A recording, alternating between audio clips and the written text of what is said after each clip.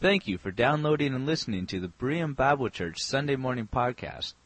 Berean Bible Church is located in Shoreline, Washington, morning worship at 11, and many more events throughout the week. For more information, please visit our website at www.bereanshoreline.org.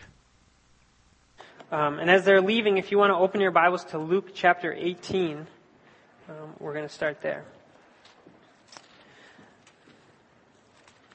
Through the next several weeks, we are going to be preaching from our Bible reading calendar. So if you don't have one of those reading calendars, you can pick them up in the back. They're just yellow, foldable little things. You can stick them into your Bible and keep them as a bookmark.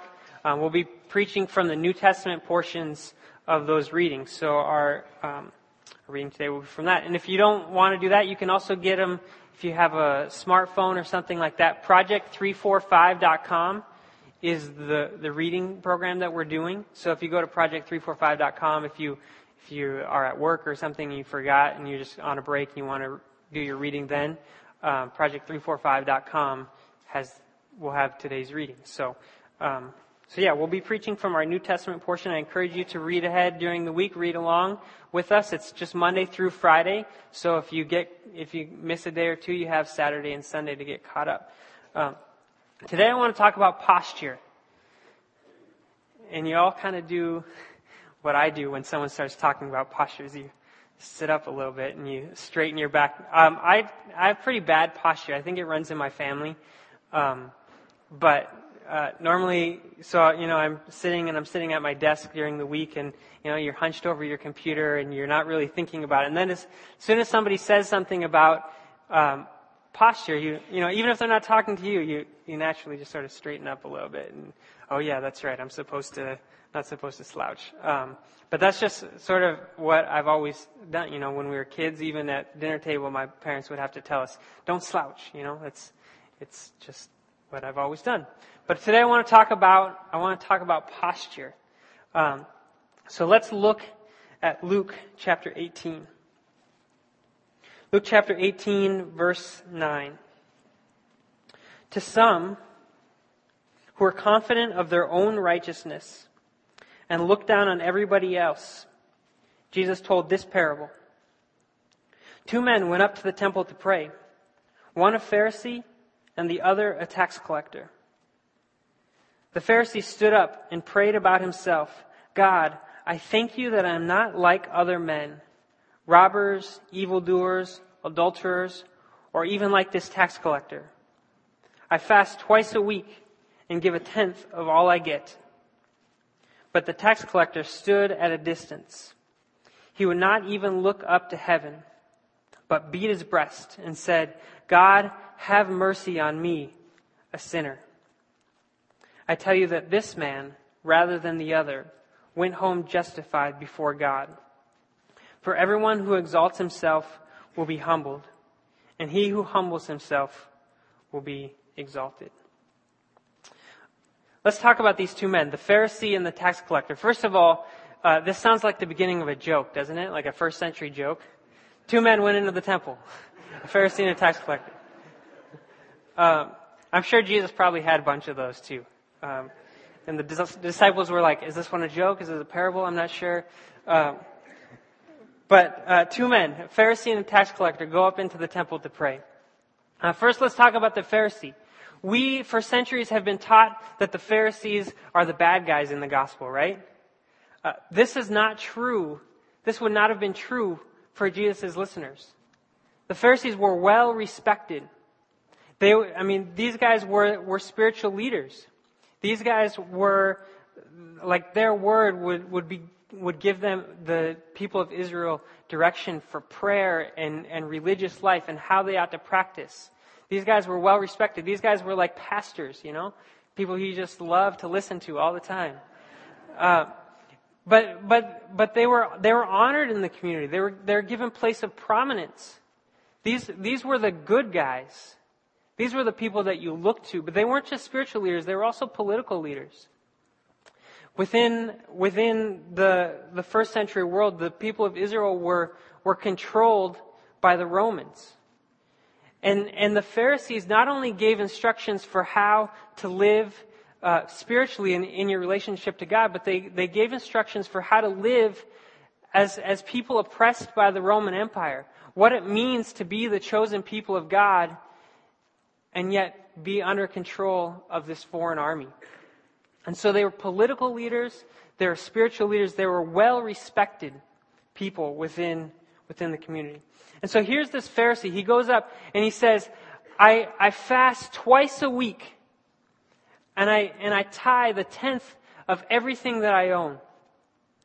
You're only supposed to fast once a year on the Day of Atonement. This was the day that all of Israel was supposed to fast. So this guy is going above and beyond, not just once a week, twice a week he's fasting. Not just once a year, twice a week, every week he fasts as devotion to God.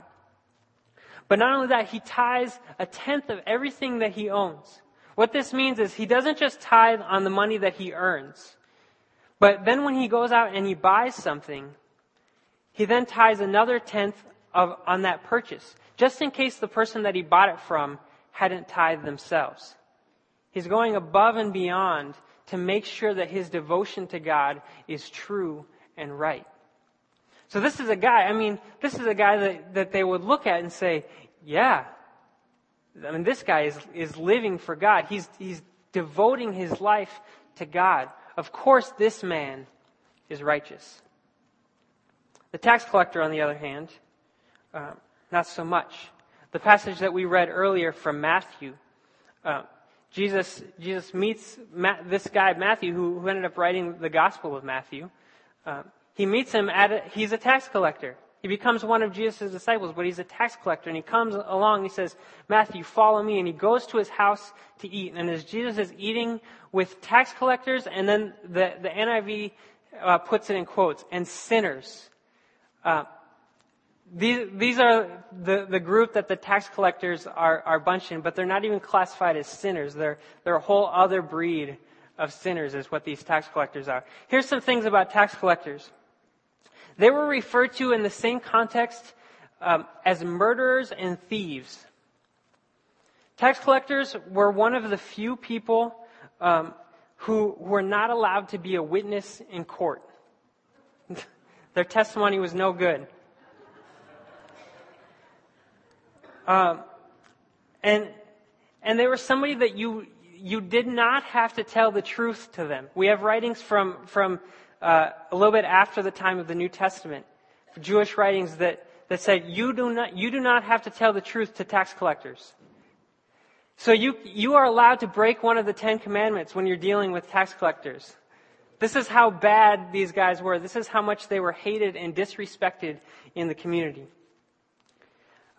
And we have to grasp this because our culture, if we've been around the church long enough, and even outside of the church, the term Pharisee, someone being Pharisaical, is thought of as a hypocrite. But this would not have been the context.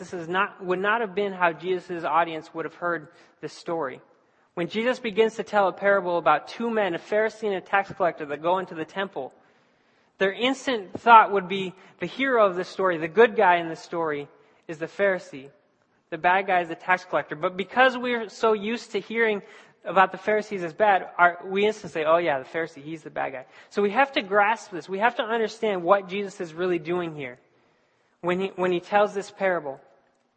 That the people would have thought, yes, the Pharisee, he is good. This would have been shocking. This parable would have been shocking for these people. Let's try to put this in an analogy. I was trying to think of what would be a good analogy for us today, and it's hard to think of. But so let's think back during World War II. During World War II, there was a pastor and a theologian by the name of Dietrich Bonhoeffer. He worked. He was a German theologian. He lived in Germany, but he worked to fight against the Nazis. To the point where he was eventually put in prison and then executed.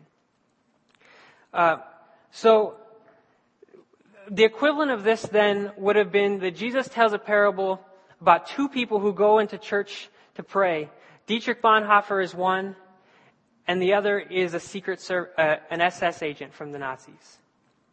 And that at the end of the parable, the person who's the good guy is the Nazi. I mean, this would be the equivalent. It would be, say, maybe our own context. Say in the future sometime we're conquered by Canada or Brazil or something. Let's say Brazil, someplace that you've never been to. Most of you maybe have never been to. Someplace far off that you know about, but you've never. And they come and they conquer us, and we're controlled by the Brazilians, and they're teaching us to play soccer, and it's terrible. We're being controlled by them, and here you have this. Maybe there's a pastor or a teacher who's continually teaching you to live rightly, to how. What does it mean to honor God, and yet be controlled by these Brazilians who are enslaving our people? What does it mean to honor God? What does it mean to live in this world?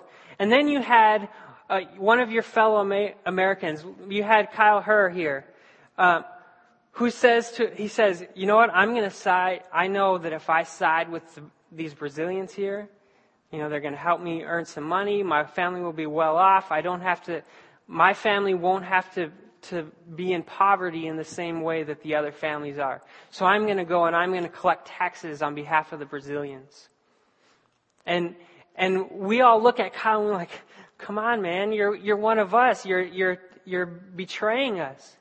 And you know that Kyle here, when he comes around to collect taxes, he only has to collect so much. But that he's allowed to collect as much as he wants in order to live well and to serve his family and to take care of his own family. So you know that Kyle is skimming some off the top. You're not very happy with Kyle right now, are you? These were tax collectors. They made their living off of extorting money from you.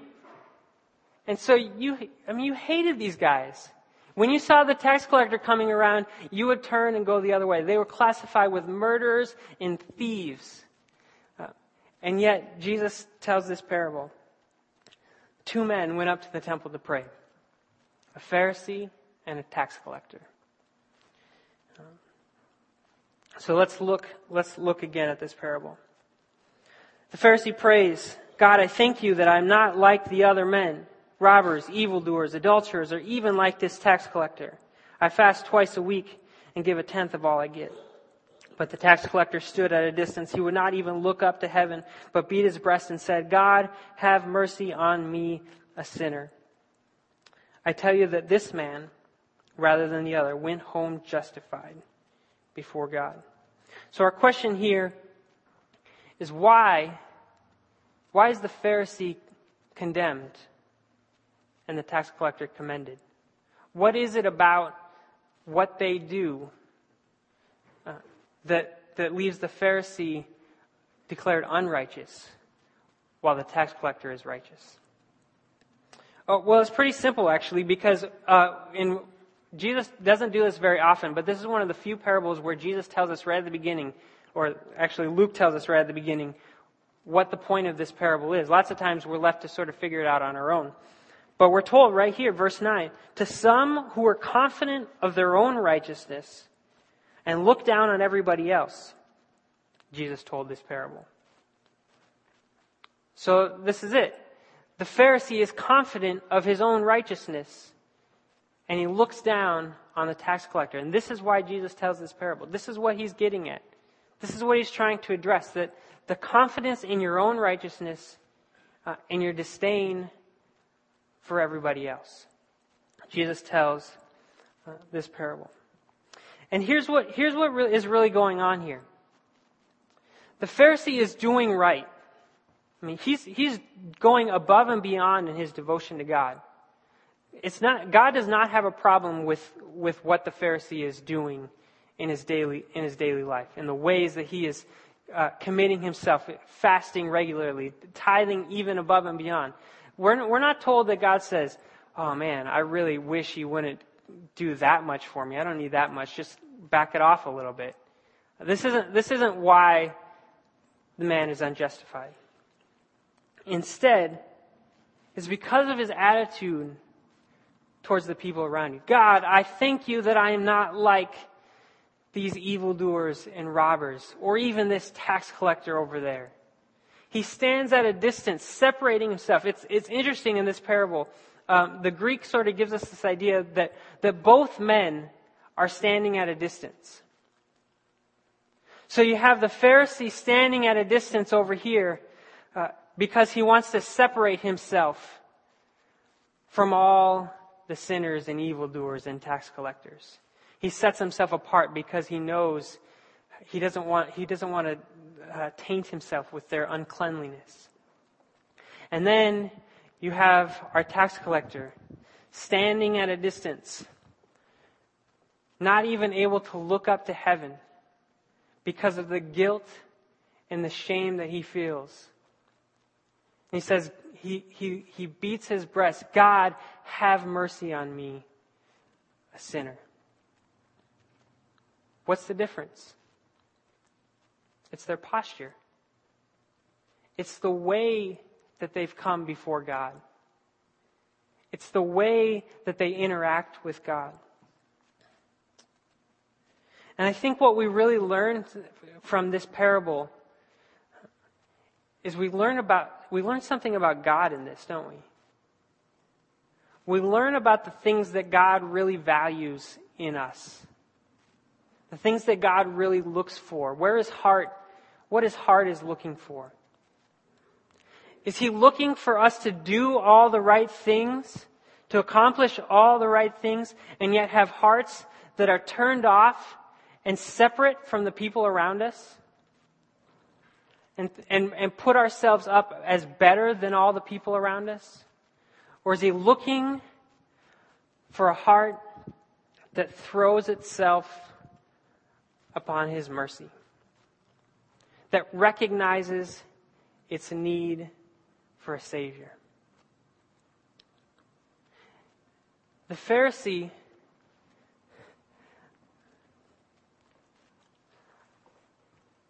doesn't need a Savior. He's already done it himself. He's confident in who he is before God. He says, God, look at how great I am. Aren't you pleased? Don't you need me? He's confident as he comes before the Lord, knowing that he's done everything he could to please God. And so he doesn't need a Savior. He's his own Savior. And the tax collector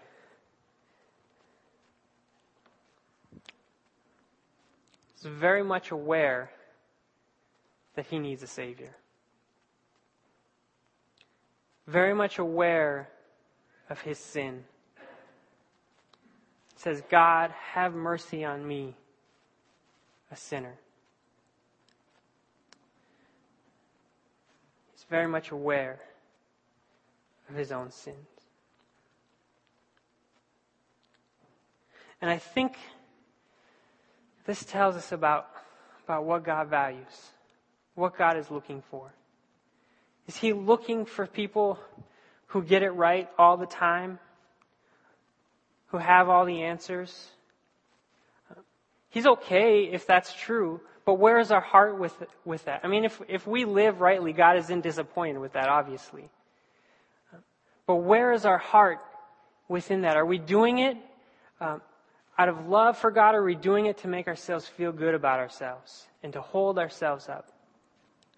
Do we recognize our sin before God? Do we recognize that he is the one who saves, not ourselves? That we're not earning it, we're not working for it. But here's something to think about. What if the tax collector goes home and somehow we're not told in the parable that either man knows that God looked upon one favorably or the other not. But what if somehow the tax collector figures this out? What if he's told, that's what God looks for, is someone who's going to come before him humbly. And the next time the tax collector comes to the temple to pray, he comes there and he says, God, have mercy on me, a sinner, and also thank you that I'm not like that Pharisee. who's relying so much on his own ability to save himself. Thank you that I'm not like him, that I have figured it out. What do you think our results are going to be here if Jesus were telling the chapter 2 to this parable? This man probably isn't righteous either now. He's comparing himself. He's saying he's now doing the exact same thing that the Pharisee did. He's setting himself up against other people. And this is really the heart, I think, of the parable. That it strikes at our human nature to compare ourselves to one another, doesn't it? We want to look at our own lives, our own spirituality, and compare it. Well, at least I'm not as bad as that guy. At least I don't do that. I mean, did you hear what she did? I mean, we set ourselves up against each other, and we compare our relationship with God to the relationship that other people have. And Jesus says, this is not how you should act. To be confident in your own righteousness and look down on everybody else. And it's our tendency, it's our desire, it's our human nature to hold on to that thing that sets us up against the people around us. And Jesus says, this is not it. This is not what you are to do. And so, Paul says this in 1 Timothy chapter 1. 1 Timothy chapter 1, verse 15. Here is a trustworthy saying that deserves full acceptance. Christ Jesus came into the world to save sinners, of whom I am the worst. Now, people who get paid a lot of money to study these sorts of things, or maybe they don't get paid a lot of money, I don't know. But people whose lives are devoted to studying these sorts of things, and theologians who write articles and commentaries and things like that, have this discussion. There's this debate on what is Paul saying here. Here's a trustworthy saying that deserves full acceptance. Christ Jesus came into the world to save sinners, of whom I am the worst. And that the trustworthy saying is Christ Jesus came into the world to save sinners. And then Paul adds on to the saying, I am the worst of sinners.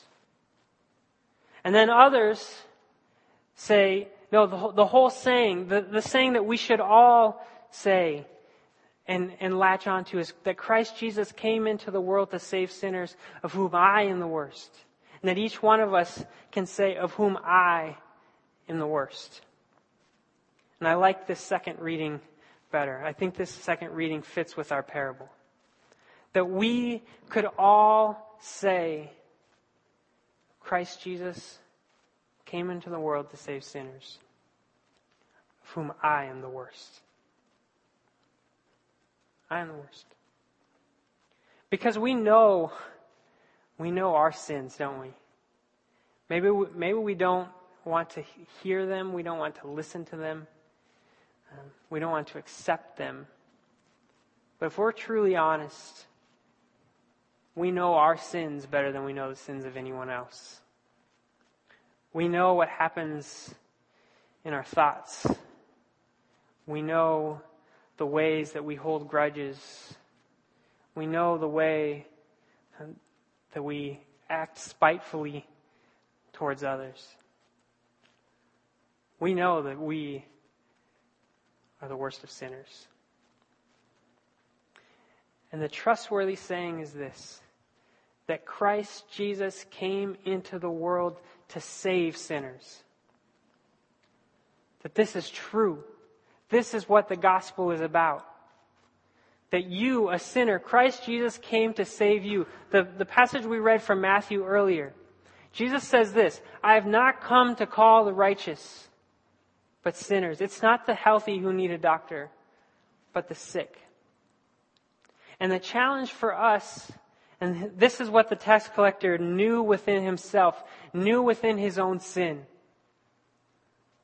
that he was a sinner needing a Savior. And this is what we all need to know within ourselves. This is what we all need to recognize.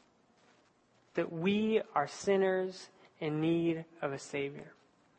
And as we recognize this, as we accept this, as we receive this, this isn't then an opportunity to think, great, now I've received that salvation. Look how great I am now. But it's to constantly throw ourselves before the Lord, asking for Him to be our Savior. To rely on Him as our Savior daily, daily, daily. That He is the one who is working in our lives. He is the one who saves us. It's not because of anything we've done. God didn't look at me and say, oh, Gary, he's going to turn out okay. I'll save him. It's not because of anything special about you that God saved you. It's because of His love. It's because of His grace. And our tendency is at some point to look at our lives and say, well, at least I'm not as bad as this guy. So yeah, God must be probably pretty pleased with me right now. At least I'm not a Pharisee. But in saying that, don't we become the Pharisee? Christ Jesus came into the world to save sinners, of whom I am the worst. This is a trustworthy saying that deserves full acceptance. I think we understand this parable, but so often we want to believe the opposite. We want to believe that there's something that we can do to earn it, but there's not. Let's close with this, Ephesians chapter 2, verses 8 and 9.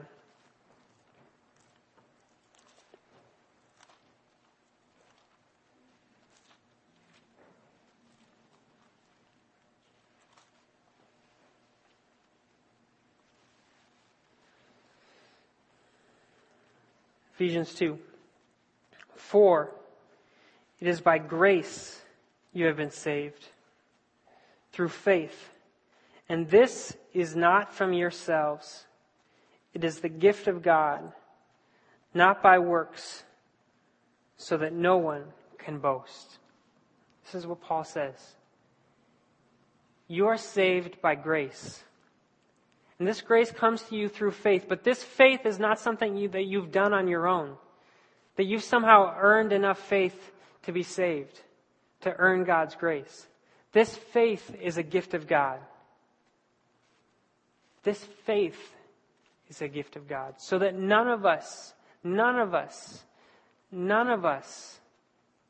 boast. None of us have reason to be prideful. And so the posture of the tax collector ought to be our posture before God. Humility, not pride. Because we've done nothing to earn it. We've done nothing to deserve it. And as we interact with our world, we are not better than non-Christians. There's nothing about us in and of ourselves that we do that makes us better than people who don't believe. It's only by the grace of God. Only by the grace of God. And it's through that grace that we then move into our world with grace as ambassadors of this message of reconciliation. Not setting ourselves up above them and against them, saying, God, I thank you that I'm not like these unbelievers. But that we come before the Lord recognizing our need for the Savior. And that it's only through His love that we are what we are. Let's pray. God, I thank you for this message. I thank you for this parable. It's such a reminder that I know that I need.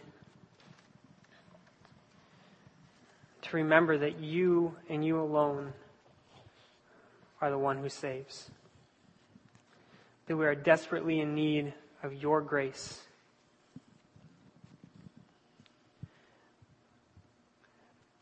God, remind me this week that as I come before you, to do so with humility, not pride. That my posture will always be one of humility. Pray this in your name. Amen. Close today, I want to encourage you. If you are here and you have never once prayed, Lord, have mercy on me, a sinner. Never once asked for forgiveness. I ask you to do that this morning. Christ Jesus came into the world to save sinners, of whom I am the worst. May you know that he came into the world to save you. That the cross that we have behind us is a symbol of the empty cross and the empty tomb that brings a new life to all who seek. May the grace and peace of our God be with you this morning.